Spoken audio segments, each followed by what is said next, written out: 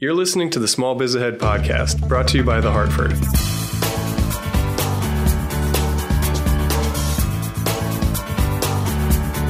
Hello, everybody, and welcome back to another episode of Small Biz Ahead, the podcast for small business presented by The Hartford.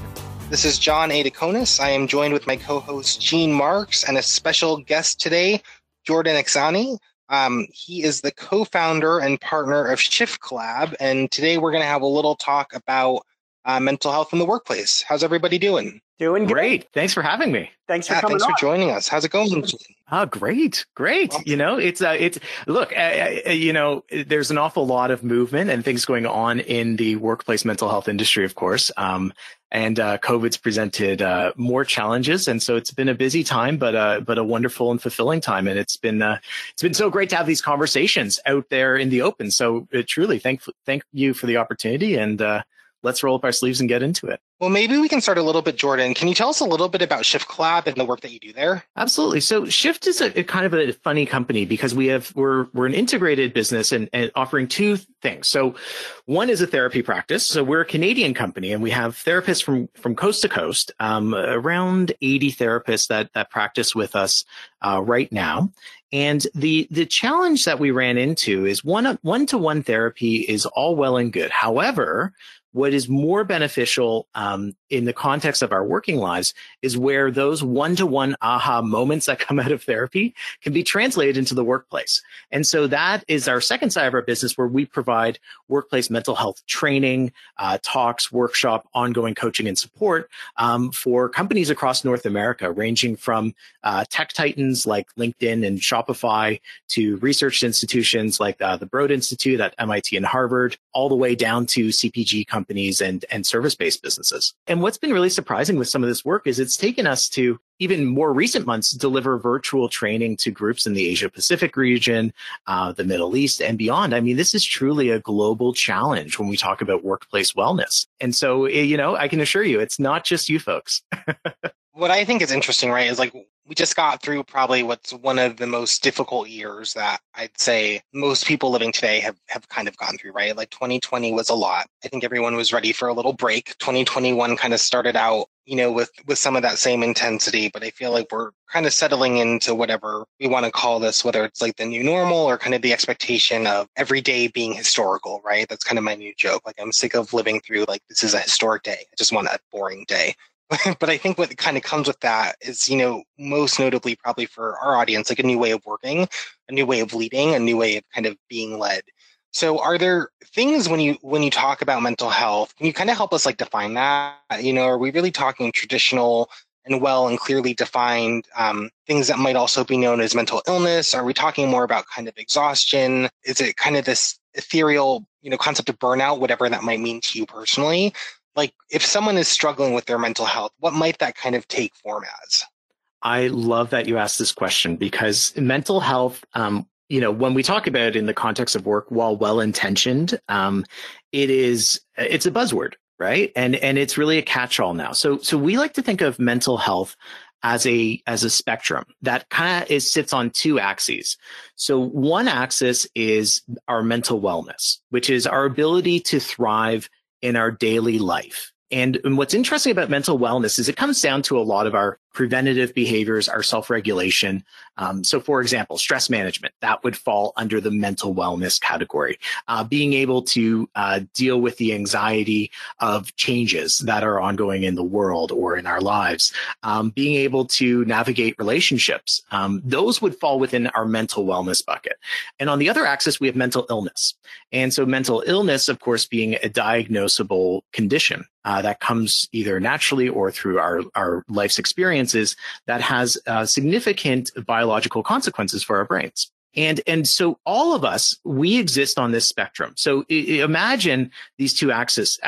It's very possible that you have no mental illness whatsoever, but you are extremely mentally unwell. It is also possible for you to have mental illness, but to be mentally well. And other combinations too. We all kind of exist and we all drift around this spectrum over time. And so mental health is the broad understanding of the intersection of those two elements. Does that make sense? That does. And what's interesting is I guess, but kind of based on the work that you do, that maybe there's some key themes that you see arise among today's workforce that might indicate like, hey, business owner, manager, leader, it might be time to check in with your team because like this might be something that's indicating, kind of either a struggle with wellness or illness. Oh, yeah, absolutely. And a lot of what we see in the workplace starts off with concerns around mental wellness. And the challenge is so say something like chronic stress. So chronic stress left unchecked and left to fester in our minds over time can very well lead to not just mental illness, but to degenerative diseases as well. And so a lot of the burden that's being put on leaders in business now is to become more aware of the negative effects of the causes of negative or not optimal mental wellness on their teams. And it begins with a lot of those everyday examples, stress, workload, supporting people while they're grieving, assisting with accommodations when that's required, being able just to have conversations human to human and really hear your people and validate their emotions and what's going on in their lives. I mean, all those things have so many benefits in how people start to deal with their own challenges. So that's really where a lot of this stuff starts in workplaces. I mean, when we go into workplaces, it's pretty rare that we're rolling up our sleeves because there is a lot of collective mental illness that's present within an organization. That may be common in some, like, for example, if we're dealing with law enforcement or emergency services. I mean, there's an awful lot of PTSD, which is a mental illness.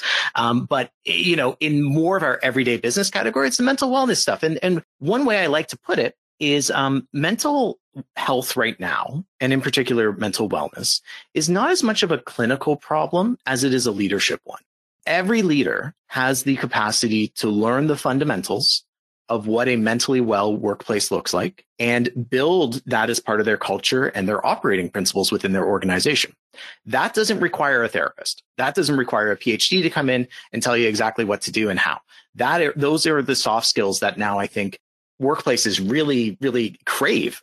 And in fact, it's funny. We just did a big survey with Xero, their team out of the US, the accounting software. And one of the questions we asked was, is leadership in your organization, the exact wording is escaping me, but the gist of it was, do you see your company supporting mental wellness? And we asked a bunch of questions to do with that. But then the follow-up was, do you believe your business is more competitive if it supports employee mental wellness? And overwhelmingly, people rate that very high. Like it was like agree or strongly agree. And so it's not just like this soft thing that's nice to do for people, which is, I think, how we kind of thought of this stuff for a long time, but it actually has organizational benefits. And that's really, I think, where groups like ours are starting to have conversations with leaders, because we have to make things make sense in business terms. And then the fact that we're also, collectively as a society, we're really trying to move the needle in how we talk about mental health and mental wellness. That has intrinsic benefits, but it all starts from a place of understanding as a leader. Hey, I have a responsibility for this. This whole thing, right. Sounds like such a, it's such a generational thing. I mean, I don't even think, Jordan, we could be having this conversation 20 years ago. Because, oh no, right? I mean, it's like a new thing there, and yet, obviously, mental health and mental health awareness is a critical thing that improves profitability and productivity in a company. But then, we've got a lot of people that run businesses, frankly, that are my age, in our mid 50s, where we were growing up, we were raised to not share those feelings or to not really pay attention to that kind of stuff. Just get to work already. You know what I mean? So what do you say, Jordan, to those older business owners to make them appreciate how important this type of awareness is for their employees and their companies? Well, I think the first thing is to acknowledge exactly what you just did. Acknowledge that this has been a shift. We work with, when we work with big research institutions or think tanks, like ones that often have a lot of academia in their backbone, like affiliations with universities and stuff. There's a lot of that old boys approach, right? Where it's like, hey, when I was doing my doctoral research, it nearly killed me. And so it has to do that for you too. Like that's kind of the belief that comes down, right? And so what we find to be helpful is, look, let's be very honest that things have changed. And then let's go a step further and say, look, let's also be very honest. You have suppressed a lot too at different points in your career.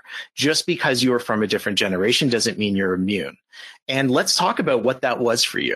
We don't have to put you out on a chaise lounge and get into, your earliest memories of your working life. But that is to say is like, let's do a little bit of thinking about the things that you wish were available to you in your earlier years or in your formative years of your career. Let's think about how you wish your managers and your executives engaged with you on these topics. And when we start having that kind of conversation, almost as if we could rewrite history, we tend to get a lot of movement because people will start to say, okay, whoa, holy crap. Now that I pull that back, actually, what I see is something that's, really has been a key driver in my overall intensity or that has shaped my belief about myself and my working identity. Actually, that did come from those formative years. And once we can crack open that conversation with a leader, we can start to see that's not so scary. And one of the things that often gets mixed up in all of this is I think a lot of leaders believe that in order to lean into these conversations, it means that you almost have to have a town hall within your company and bear all like that your CEO is going to stand up and say, look, here's every painful thing that's ever happened to me. Here's the lies I've been living. Here's all all that kind of stuff. And that's all well and good. I mean, vulnerability is fantastic, but the reality is you don't actually have to do that as a leader. You just need to create space to acknowledge the things that are intrinsically going on in people's minds, and even just lead with a little bit of that curiosity and give space for people to explore that. One of the byproducts of our generation, the younger, so I'm of the generation just below yourself there. And one of the things that I think is very common in our generation is that there is this hunger to be seen, to tell our stories, to feel less alone. I think probably because so much of our digital lives has made us feel so isolated. So there's this desire we all have to rip off our mask and say, hey, here I am, world. In the context of the workplace, I mean, all we have to do as leaders is give the time and the space for people to do that. And then what I find is, the rest kind of takes care of itself because we are so open about these challenges, which means we're more open to ask for support. We're more open to ask for help. The other thing I'll say on this too is there's shortcuts that you can make. So for example, one of the tricks that we've used a bunch of times over the years is we built our own anonymous texting tool years ago. And we'll go into a workplace or even an executive team for that matter, and we'll ask them to share anonymously using this platform, what's keeping them up at night right now. Or what do you wish you were courageous enough to share with your colleagues? Like big, heavy hitting questions. And you guys can imagine, we're getting these looks from these executive teams, in their 50s and 60s saying, who are these kids doing? What have we signed ourselves up for? But given space and given the opportunity to share with the fear or embarrassment, most people end up leaning into this a lot and opening up. And the way we built our platform is it's not traceable. So anything you share, it's just at a time and place. We can never figure out who said what. And we show people how that works to build trust. And then when you see the responses from your colleagues, whether that's like your board members or your management team or your whole company, and you see what everyone's holding, it's like we try to get to that feeling of, holy crap, I thought I was alone, but I'm not. And once you get a team to that point, or even to a leadership team that's of an older generation of that point, to see that they aren't alone in feeling the things that they are, having the beliefs that they do, that ultimately that's where people will commit and say, okay, I do have to change up how we're approaching this thing in our company. It's a really beautiful transition. We kind of step in to help with that. Jordan, that's interesting because I think, to Gene's point, I think there's one kind of a generational difference where sometimes, you might have been raised to keep your work self and your personal self really separate.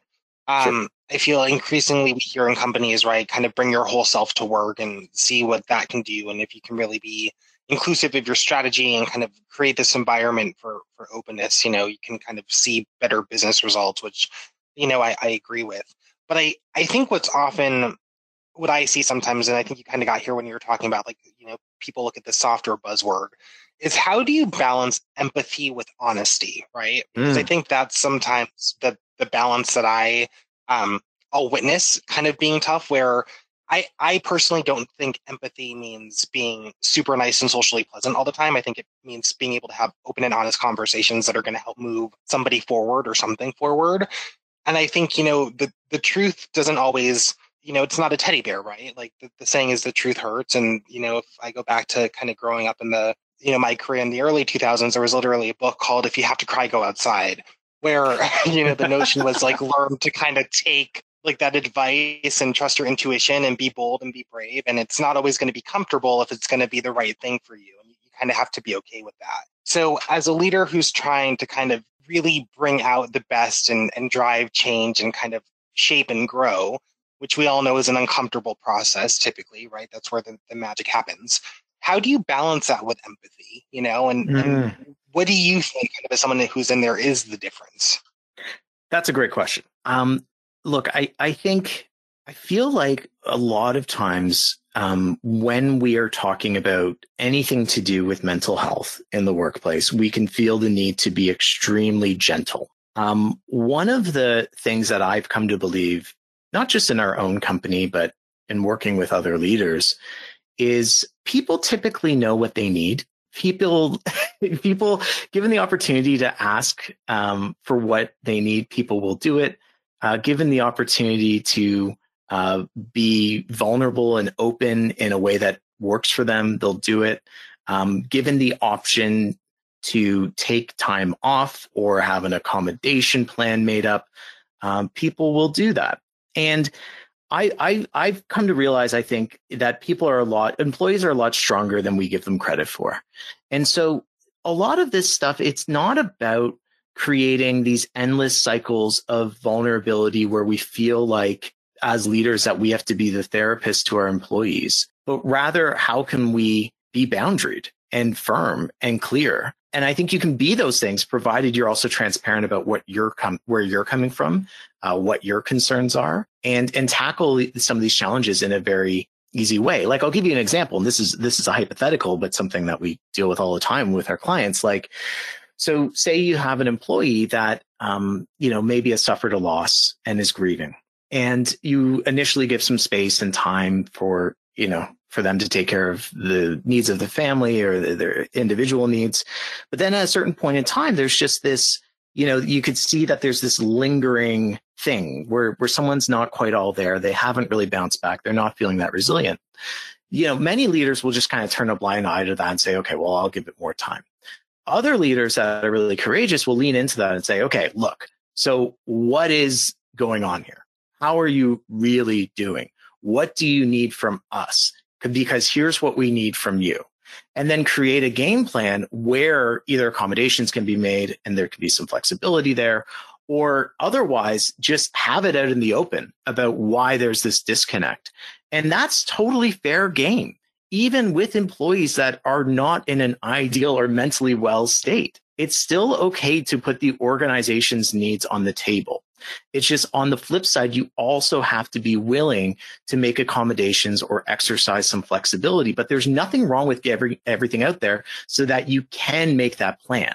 Like if you, and I think that's what leaders are often really afraid of, right? It's like, we're just going to lead to these long circular conversations. Nothing's going to change. We're not going to be able to support this person.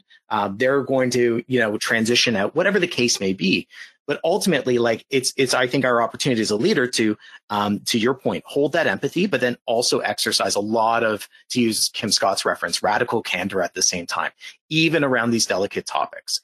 It's just, you can't do it. You can never do it from the position, a leadership position where you are exerting any kind of judgment or prejudice.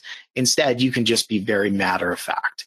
And to your point, I think those things often are at odds against each other. And it takes a lot of thinking and confidence on behalf of leaders to be able to put both out there at the same time.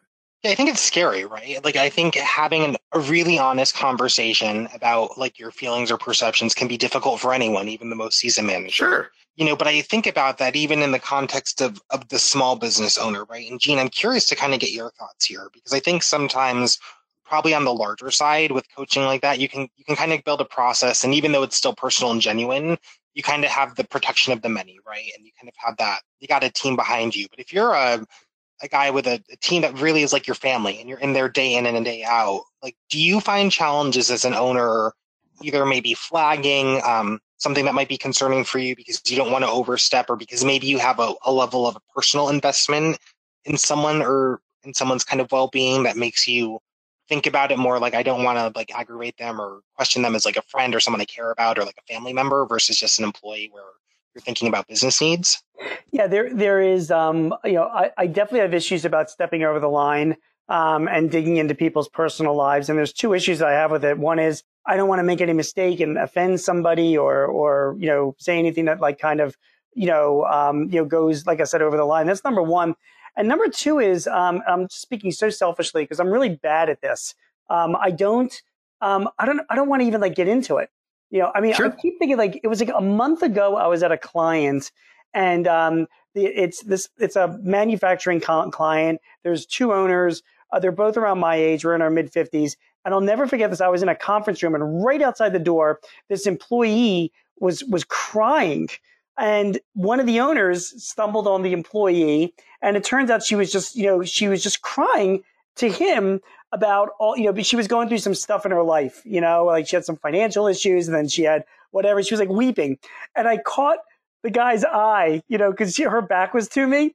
And he caught my eye and he started rolling his eyes, And I kind of, and I got it, both her, I felt bad for her, but also he's like, you put yourself in the business owner's position.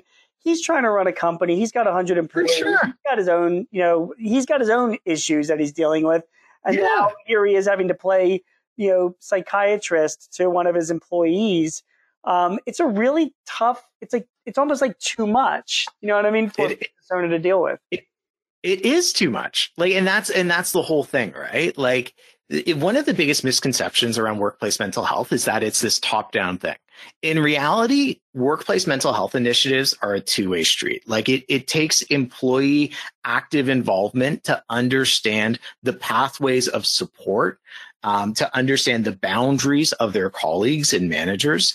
And there has to be tools and strategies in place so that it's not like, so that it doesn't come to something like that, where someone is tearing up out in the open and like opening the floodgates to someone that may not be ready for that, or where it was unanticipated. Of course, those things are going to happen at times because we're human, but this is the whole thing, right? It's like we're scared of it because we don't really have an operating system for how these things should be treated on teams. So as much as like a lot of the work that groups like us do is with the executive and leadership teams to figure out what can be done at a higher level from a managerial approach, we also do a ton with, your interns all the way to your mid-level employees around understanding how to go about something like this. I just said about as a Canadian. Oh no. How to figure that out in a way that is Canadians are used to crying. You seem to cry over everything. So this. Yeah. We cry over spilled milk. Yeah. Yeah. It's one of those things where I think, again, it's scary. You're absolutely right. The business owner is like, I've got enough. I can't be this person's therapist. And our message is they don't have to be that person's therapist at all. If these things are out in the open in the company, if you're talking about these things, if you're providing training, if you're reviewing with your team how to handle difficult situations, like stuff like that shouldn't happen. And that's where a lot of companies are starting to get to. And then the other thing I will say too is there's absolutely nothing wrong with hearing someone out, because those vulnerable moments will happen, right? Someone, will try to hold it together, but be holding in an immense amount of pain and they'll just kind of pop. And in those moments, there's nothing wrong with just kind of hearing that person, taking them into a private place, like a private setting, or an individual Zoom room these days, and just asking them a couple clarifying questions. And then at the right time, all you have to do as a leader is say, what do you think you need? And this is what I mean by what I said earlier. Most people, when they are in a vulnerable and compromised position, they intuitively know what they need. And so the leader's opportunity is just to listen and ask that question, connect them with the right thing internally or externally, try to facilitate that, and then just check in 1 week later, 2 weeks later, 3 weeks later, even just over a quick email. Hey, how you doing? How you doing? And then you're not getting back into these dialogues and these incredibly difficult emotional moments, but instead you're making sure that that person, that employee, is getting what they really need, whether it be counseling from a professional or support from outside of work or engaging families, like whatever it is. And that's the kind of thinking that I think is really important to have when we start to get into these moments. We're talking about like benefits, like certain actions that employers could take, and I have and again, we're talking about small businesses that are listening to this right now. So there's definitely a budget issue, a resource issue here as well. But having a relationship with a counseling firm, people that provide mental health, therapy, and making those services available to your employees, encouraging your employees confidentially, saying as part of the benefits of working for my company or working for our company is you can reach out to these people if there's somebody that you'd like to talk to. Is that something that you see other firms doing? Is that something that you would encourage a business owner to consider as a benefit? So I think in short, yes, but I think the space is looking a lot different these days. So what we recommend companies to do now is to reach out in your community. And if you're a big company with offices all over a couple states or whatever, I mean, you can still do the same thing, but find practices near your offices that you can engage with and say, hey, we're an employer nearby. Our people have healthcare benefits for what you offer. Can we figure out how to have a warm transfer? And what I mean by that is, like, can your HR person or can you as a business owner get to know the owner or someone that manages that clinic and ensure that you can, that someone, if you recommend that they reach out, will be well taken care of? Because that's what most people need to access therapy or counseling. Like they need, like Gene, I would need you to say, like, hey, Jordan, sorry that things are tough, man. But you know what? I actually know Rick, who runs the counseling place down the road. He's a great guy. A couple other employees, not going to say who, have used the services, really happy. Like, why don't I email the two of you and you guys can set up a time to talk about what you need? And it's local, and people want to feel like it's, that there's people nearby them that care about them, that understand where they're coming from. So that would be my recommendation, honestly. So, have that benefits pool one way or another that would allow people to access some sessions.